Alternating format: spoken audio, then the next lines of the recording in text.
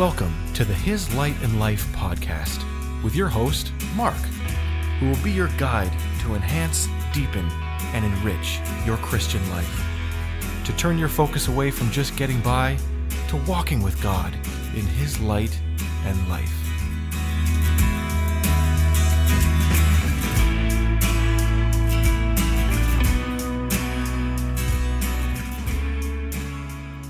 Welcome back to His Light and Life. As we continue on talking about the mind of Adam, I want to give a particular focus. I've touched on it here and there, but I want to give a particular focus to what I've termed the animation, and that simply put, human beings. Well, not human beings. All things are expressions, or by expressions, they're animations. And I know when you say the word animated, you think of, a comic or something like that, but it's really just, inanimate versus animate. People are animate objects. They're not a chair. A chair is inanimate, and people are animate. And every single person that you meet is an animation. And I've touched as well on the trafficking, that people traffic. They traffic both in what they desire. Maybe they'll use persuasive techniques or psychology or just flat out deception to get what they want from another person. And then there's those who have certain gifts, giftings or whatever, and they use them, they exploit them. They know that they will, trigger lust or covetousness, or the desire to spend some money, and home renovation can be something. Marketing, basically. We market products and companies, and we market ourselves. And what we do is we market our particular animation. We seek out animations in others that are desirous to us, and we also animate. Now, there's two challenges in that, and one challenge I want to touch on. First of all, I want to talk about here. It says, "Walk in the Spirit, and ye shall not fulfill the lusts of the flesh." Now, for the flesh lusteth. This is reading in Galatians 5:16. Galatians 5:16. This I say then, walk in the Spirit, and ye shall not fulfill the lusts of the flesh. For the flesh lusteth against the Spirit, and the Spirit against the flesh. And these are contrary the one to the other, so that ye cannot do the things which you would. But if you be led by the Spirit, you are no longer under the law. Now the works of the flesh are manifest. And when I see the word manifest there, that's what I'm referring to as far as animate. They're animated. The works of the flesh are animated, which are these: adultery, fornication, uncleanness, lasciviousness, idolatry, witchcraft, hatred, variance, emulations, wrath, strife, seditions, jealousies, heresies, envyings, murders, drunkenness, revelings, and such like of these I tell you before, as I have told you in the times past, that they which do these things shall not inherit the kingdom of God. Now that's not, I'm not chasing that. But the fruit of the Spirit is love, joy, peace, long-suffering, gentleness, goodness, faith, meekness, temperance. Against such things there is no law. And that they which are Christ have crucified the flesh with its affections and lusts. If we live in the Spirit, let us also walk in the Spirit. Let us not be desirous of vainglory, provoking one another, envying one another. Okay, so you see here Paul makes a clear distinction between the works of the flesh and the works of the Spirit. And he's saying that the two are contrary and the two are at war, that they lust against each other. They fight against each other. There's this inner conflict that is in the believer. Now, this inner conflict never goes away. There's never a time when you're set free from that in this earth. That's the resistance that we've spoken about in times past, about you need the resistance of the flesh, or the animations of Adam, in order to walk in the Spirit, and the animations of the Spirit, the animations of Christ, to be the manifested Son of God. And there's a huge huge conflict between those two, and that conflict never goes away. And the believer, as the believer matures, actually, the believer revels in it, rejoices in it. They realize that this is actually the vehicle that is causing growth, that is helping me move from faith to faith and height to height. Okay? Now, I want to read another portion of Scripture. We're going to find that in Romans. And this is, it's connected to the two, but you can see where, we think of walking in the Spirit as in, that's the goal, right? So, let me put it another way. When we're in heaven, we won't be walking in the Spirit, right? These verses that we just read in Galatians, they have to do with this life. They have to do with, we'll be sealed onto righteousness. So, like the angels that are in heaven today, the elect angels that were kept from falling, they don't walk in the Spirit. They're sealed onto righteousness.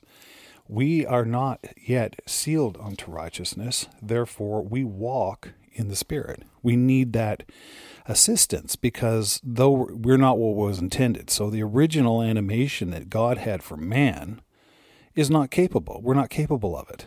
In this realm, in this body, with the presence of Adam still in us, with this mind, will, and emotions of Adam, at the same time we have the mind of Christ and we have the newborn Spirit within us. In this time right here, we need the Spirit. We need the Holy Spirit's power and assistance completely in order to accomplish that. It's not possible for us. The presence of the deception of the demonic realm, the law of sin and death, which is pulling everything towards evil and actually resisting your efforts to walk in truth, to walk in the things that you desire, as Paul talks about in Romans 7. And the actual desires of the flesh, having the mind, will, and emotions of Adam, it's impossible for us to overcome that. It would be impossible for us to walk in the Spirit, for us to be pleasing unto the Lord now, in the body which He owns. It would be impossible, because all you would have, the only tool you would have, would be willpower. And as we've clearly demonstrated, and as anyone who's ever tried knows, willpower is simply not enough. It is not enough. Now, it's important that when we move back, by talking about walking in the Spirit, you still have to understand that that does not entail, or that does not accomplish what God originally intended for us. So Adam doesn't fall in the garden. He wouldn't be walking in the Spirit. He would have moved into higher areas of life. He would have grown in the Spirit. He would have gone through the way, the truth, and the life, and ultimately eaten from the tree of life.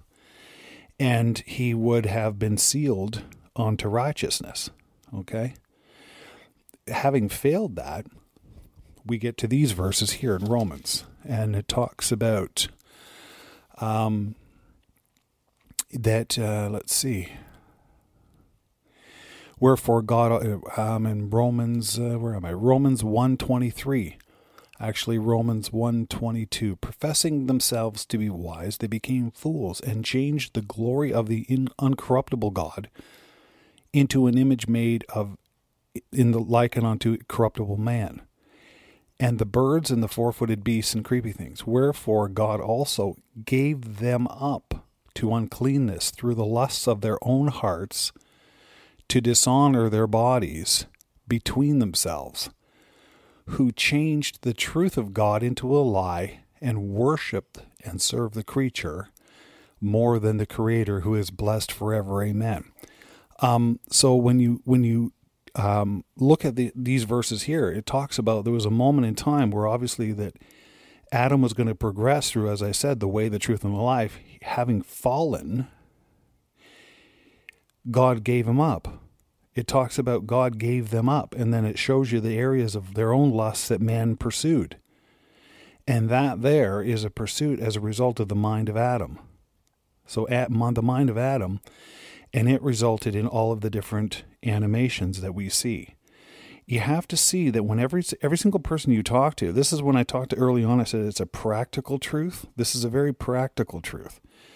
Because every single person that you encounter in your day-to-day, what you're looking at is a manifestation or an animation of Adam.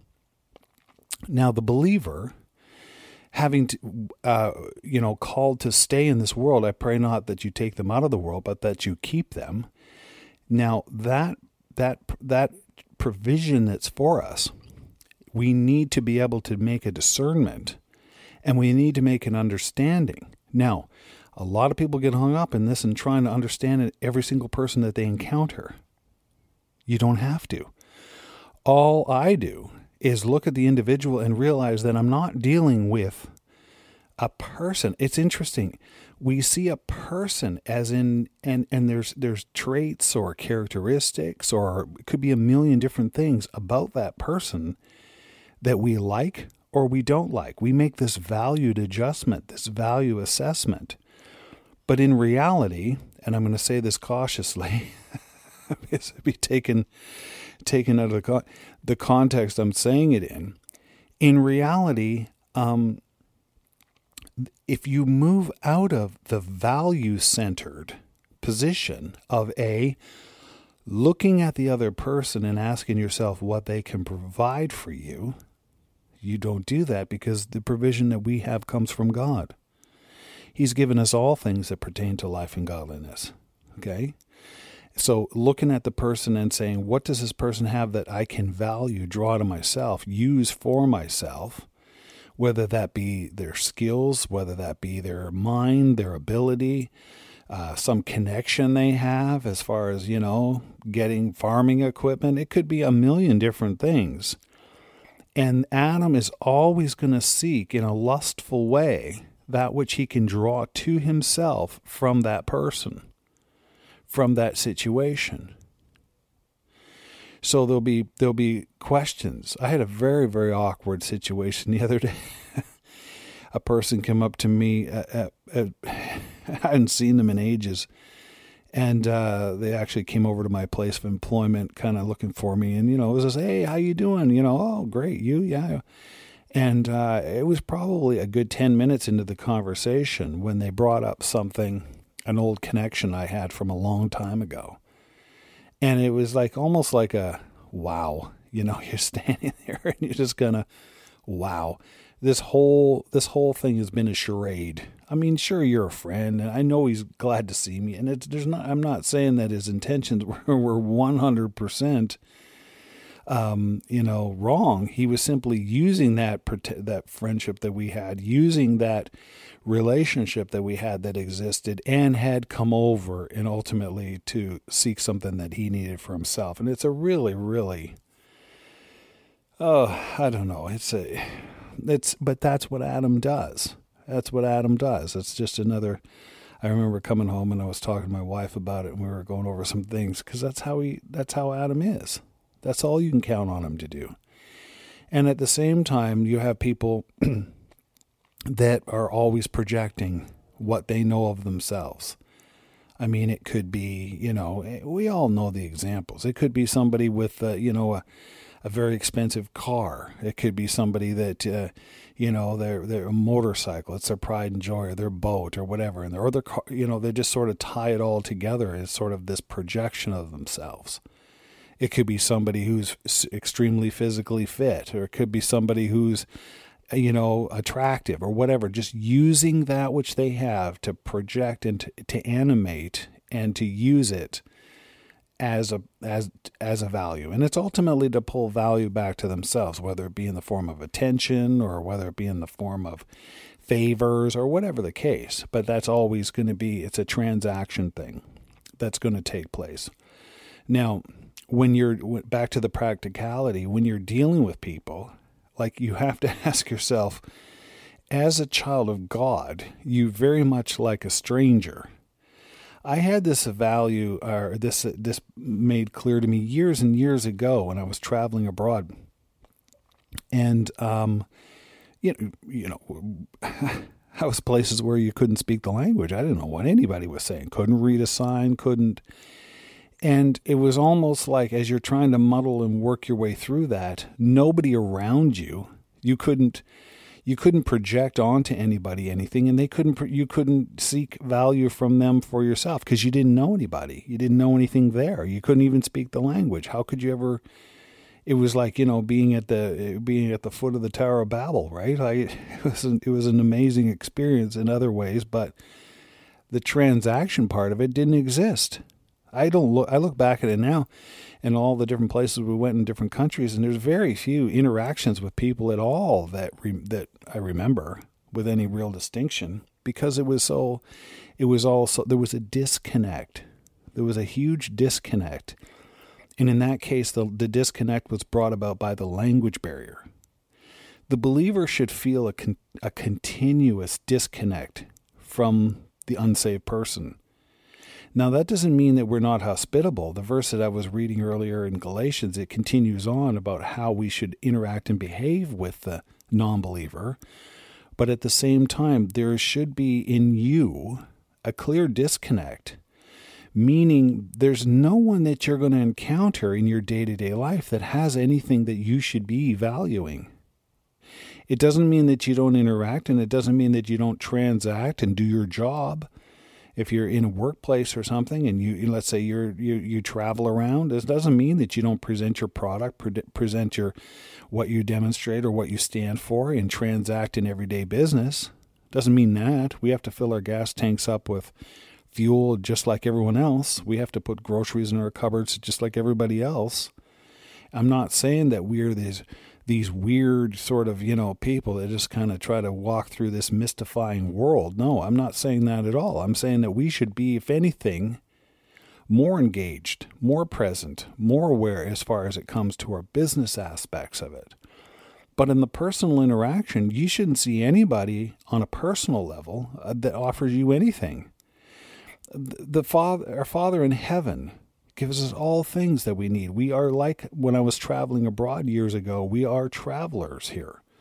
We're strangers here. There's nothing here in the course of our interactions that's going to come with us. I like what Watchman Nee said. He said, the only thing we take only thing we take to heaven is our revelations from God. Everything else stays here. What you take there is what you relearned and revealed in walking in the Spirit here.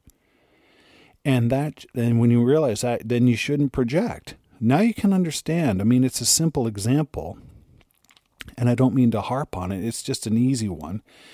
That's what Paul's talking about for women, that they should be modest, that they should wear modest clothing, that they should, not because we're old prudes, not because Christianity is boring or prude, but because it's simply what would you be trying to entice in anyone else? I mean, you look around today in just the typical world today, and it's somebody driving around in a very, very expensive car, or somebody who has, they're constantly projecting the idea of wealth or whatever the case is. Well, your boat's not going to come with you. Your boat it's an inanimate object. What they'd use is inanimate props to produce an animated response from other people. It's a huge sort of Madison Avenue marketing hype. And the believer can stay free from that. That isn't going to go away. I don't mean to imply that Adam is going to stop being Adam. Adam is going to do everything to maximize his potential. That's what he's about. Everything that he can leverage, everything that he can use to impress other people, or to elicit a response from other people that puts them in a higher valued light. It's probably a good way to say that. But if you recognize that, it's almost like, and I don't, it's not something I've done intentionally, but I see it all the time, where they kind of look at you kind of strange because you don't respond to that. They can tell that, quote, their marketing campaign isn't working on you. Like there couldn't be anything that I would be less impressed by than a car. Like there's just it's not my thing. So to me, if somebody pulls up in a 15-year-old car or a 15-minute car, a car that was made 15 minutes, it means nothing to me. Couldn't tell you years, I can tell you some models and makes, but I couldn't tell you a year. I don't care. It's not an interesting thing to me.